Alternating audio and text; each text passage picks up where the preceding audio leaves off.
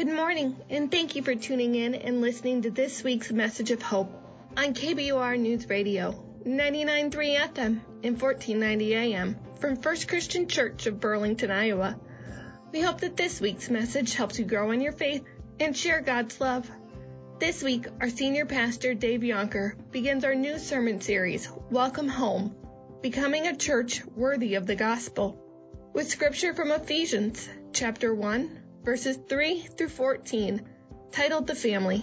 Stay tuned after the message for special music from Jacob Yoakum and Skunk-Eyed Lizzie, and to learn more about First Christian Church of Burlington.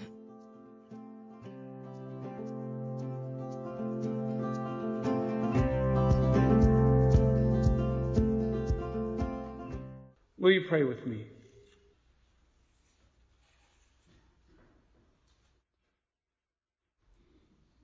Center us now, O God, on your presence in this place among your people, as we lift up our heart's desires, our soul's deep needs, our hungers, our fears, our failures.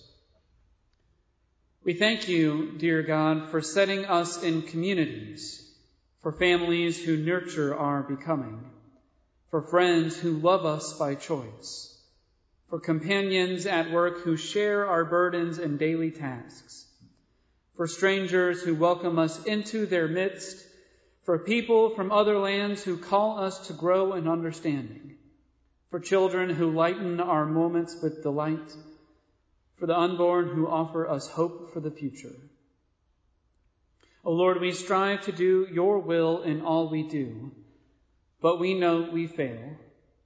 We sin in deed and thought, through things done and things left undone. We pray that you will forgive us and enliven us to believe and to do the gospel of Christ, your Son. Open us to your Spirit's urgings and awaken us to live faithfully as your people in a changing and often hurting world. We pray for those around us who need your care, those battling illnesses, those recovering from overwhelming addictions, those mired in the pain of grief, those who feel all alone, those fighting for every scrap of respect they can get, and for those who don't know they've gone astray.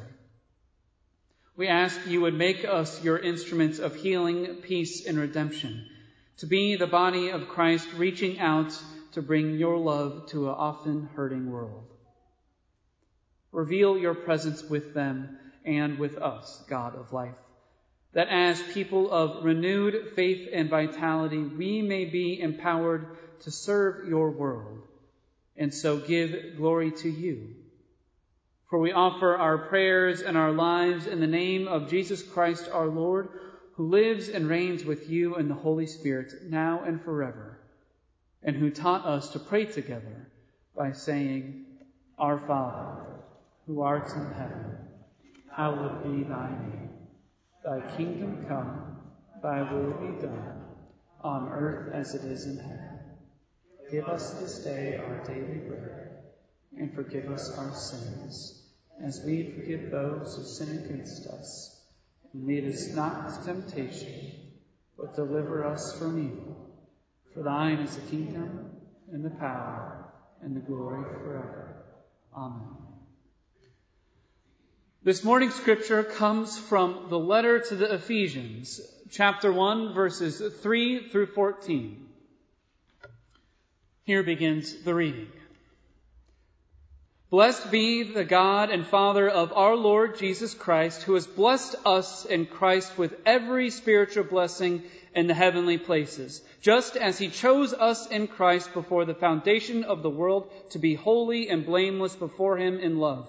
He destined us for adoption as his children through Jesus Christ according to the good pleasure of his will, to the praise of his glorious grace that he freely bestowed on us in the Beloved. In him we have redemption through his blood, the forgiveness of our trespasses, according to the riches of his grace that he lavished on us. With all wisdom and insight, he has made known to us the mystery of his will, according to his good pleasure that he set forth in Christ as a plan for the fullness of time, to gather up all things in him, things in heaven and things on earth. In Christ we have also obtained an inheritance, having been destined according to the purpose of him who accomplishes all things according to his counsel and will, so that we who were the first to set our hope on Christ might live for the praise of his glory. In him you also, when you have heard the word of truth, the gospel of your salvation, and had believed in him, were marked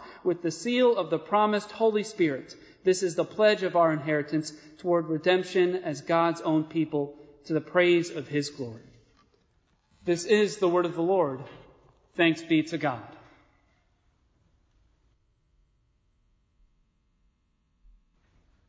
I'm very excited because we are starting off a brand new sermon series today called Welcome Home. You remember, I'm sure, that there is this scene in the movie Wizard of Oz. Remember that movie? The Tin Man and Toto and Dorothy, or Dorothy as they pronounce it in the movie. The Cowardly Lion and the Wicked Witch and the Good Witch, they're all there. And so in this movie, you remember that when the tornado picks up Dorothy's house and they are taken out of Kansas into the land of Oz, where the world is no longer in black and white, but in full, bright Technicolor, and Dorothy proclaims, we're not in Kansas anymore, there is this refrain that goes throughout the last part of the movie. As they're making their way down the yellow brick road, as they're trying to choose between which way they should take this road, as Dorothy sings about a land that is over the rainbow where the bluebirds fly and the dreams that you really dream really do come true. And as Dorothy is wishing upon a star, hoping to wake up where the clouds are far behind her and all the troubles melt like lemon drops way high above the chimney tops. They're simply trying to get home. Because, she says, there is no place like home. There is no place like home. No place like home, she says. Now, isn't that the truth? For we know all about what home feels like and smells like, even what home tastes like. We know that it is the place where we are the most comfortable. Maybe it is a place where you grew up, where even though the times have changed and progress has not kept things the same, but whenever you go back, it is still home. And there's no place like it. It's like walking into the house that you first grew up again, where the memories are so thick you have to swat them out of your face. You remember eating at that old dining room table, sitting on that old couch where you watched tons of shows that is in the same exact place where the carpet has indentations because the furniture hasn't been moved in 60 years. You stressed and you worried and you wonder what life was going to be. And in that old house, even though things aren't the same anymore, just being there, the memories come flooding back. Being there makes you remember all of those things. Because it's home. Like Dorothy says, there is no place like it. All the comforts, all the best foods, all the love, all the welcome, all the peace that you receive from it, because it is home.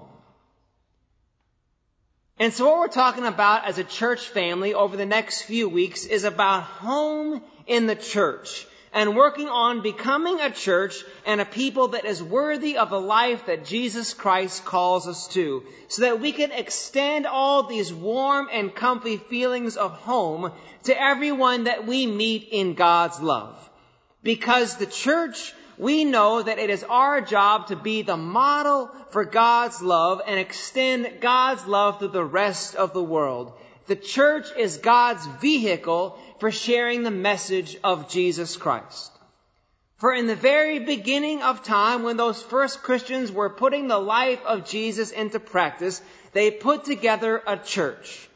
Not brick and mortar, stones and walls, but people.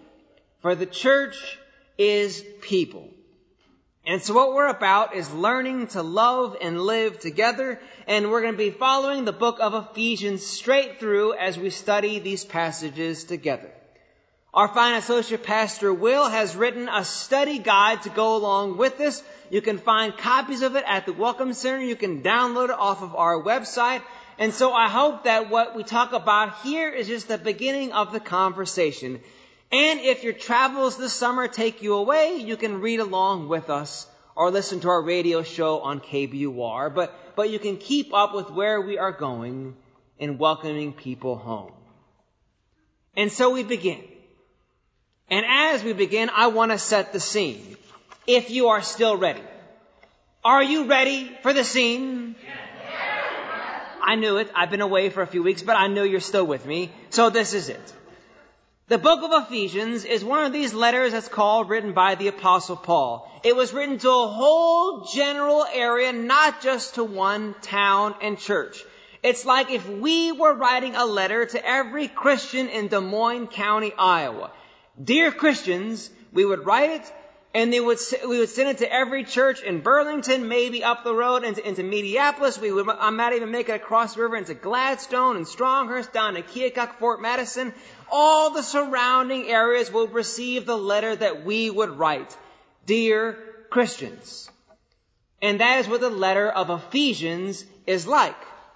For very often, whenever you read Paul's letters in the Bible, they are written to one town and one situation and one particular church, and we hear one side of the conversation. It's like we're listening into one half of a phone call or reading half of the text messages. All we get is Paul's side of the story. But Ephesians isn't like that. It's to a whole group of people about how to live the Christian life, how to be the body of Christ, how to be united together in one mission in Jesus' name, how to be the church in a place where not everybody comes to church. And so this is a great letter, Ephesians. And one of the great things about it is that maybe you noticed in the very first chapter how Will read the scripture today. It is literally one long run-on sentence without any breaks or breaths, commas, or periods. That's because that if you read this first part in the original Greek, it is literally one sentence. 201 words, no commas, breaks, or periods. It's like the little 4-year-old girl who lives in our house. And when she is so excited to tell you something, she just starts talking and does not stop and hardly takes a breath. And then And when she finally gets done, you're tired from listening to everything that she's told you, every thought that has come into her head. And this is what it is like in these 201 words in verses 3 to 14 of Ephesians 1. Paul, the writer, is so excited about what is happening, he makes this long run-on declaration about what God has done. And so we heard it. We have been blessed in Jesus Christ. We have been chosen in God's love. We have been destined for adoption. We have been redeemed in Christ and lavished with His love. We have received this inheritance set on the path for His purpose. We are called to live into this life so that we might live for the praise of His glory. And all of this is fantastic stuff. In fact, one of the writers that I was reading about says these are like fireworks going off, rocket ships that the writer sends up.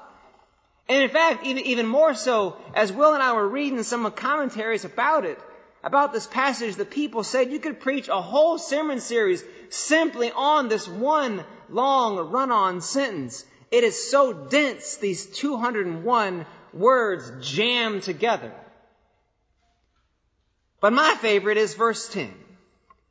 As a plan for the fullness of time, to gather all things in Him, things in heaven, on earth, to come to Christ.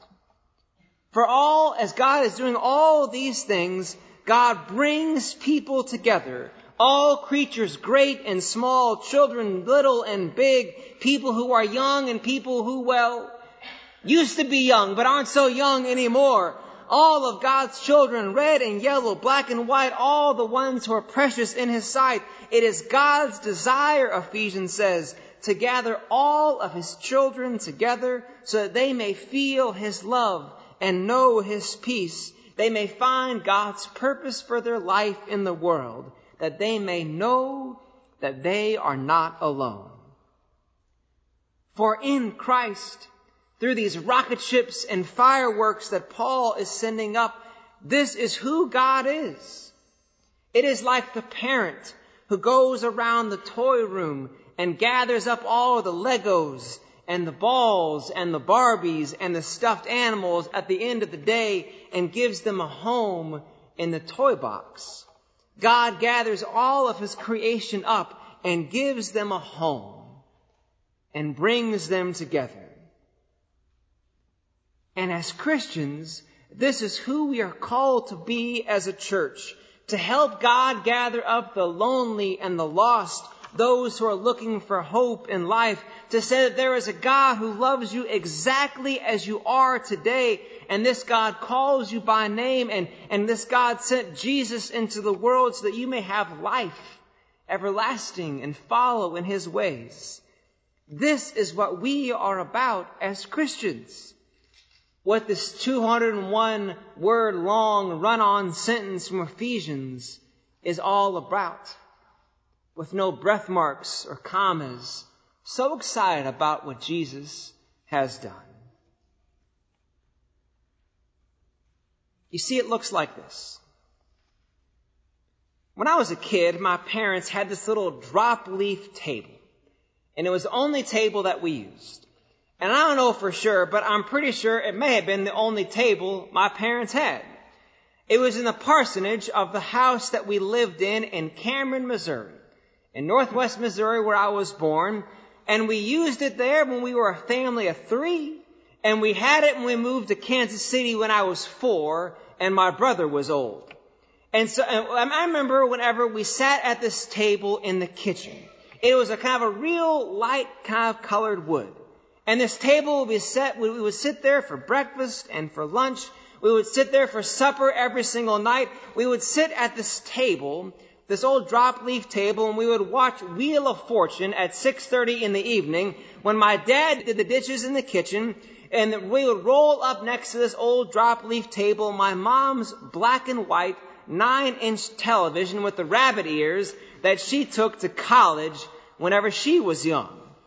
I remember my dad using this table to lay out the family taxes on it every spring. I remember doing my first bit of homework on this drop leaf table when I was like in the 3rd grade.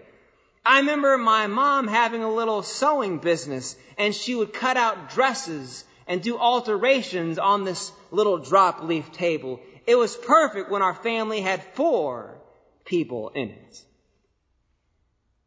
But as you know, families grow. And so soon this little drop leaf table wasn't big enough, and it couldn't fit it all around us anymore. Because friends would come over for supper, and my aunts and uncles had kids, and so I got cousins, and we couldn't all fit at this same 4-person table anymore. So my parents got a new table with leaves, where you could expand the amount of people that could sit around the table. And the table they bought is a great table. They still have this table today, even now that I'm the big 4-0, they still have this table when there's more than 4 people in our family. It was great, this new table, when neighborhood kids would come by. If they wanted to stay for lunch, my mom would say, sure, just grab a chair from down the hall, pull up, there's more than enough room. It could be expanded when girlfriends came into the picture and then girlfriends left the picture. It was expanded. It was expanded whenever wives came into the family and now grandkids are in the family. The table can seat 2 and 4 and 10, and we can squeeze in 12 or so. And if someone else comes by, don't worry. There's a leaf down the hall in the closet. There are chairs downstairs, folding chairs. If you don't mind sitting on one of them, we can grab one of them. Here, take this captain's chair. I'll sit on that old wooden one. There's more than enough room. Isn't this what it's like to be a follower of Jesus Christ? In God's love, there is more than enough room. Because there is no place like home, no place like being in God's love, living a life full of grace and peace. And as people who follow Jesus Christ, we are called to add in more and more chairs and to put more leaves in the table and expand the welcome to all those who feel left out. Who people like us who've not only been blessed in Christ and have chosen for adoption and adopted into God's love and lavished and redeemed in God's peace. But we have been welcomed in God's loving arms and welcomed home. So we expand this table and we pull in more chairs because there is no place like it. Amen.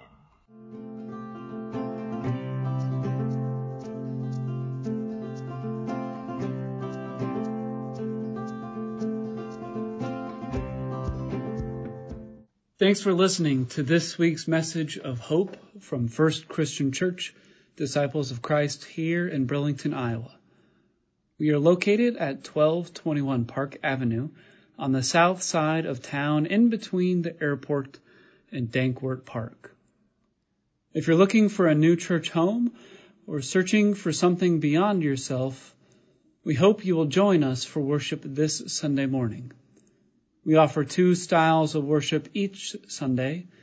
Our traditional service is at 8:45 a.m., featuring beloved hymns of the faith.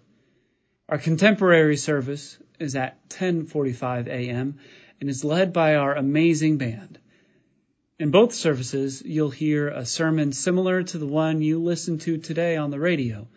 Be welcomed at the Lord's table for communion and join with us in prayer and praise. During the summer, children's church is offered at our 10:45 service. There's no better way to begin our week in worship, so we hope you will join us here at First Christian Church.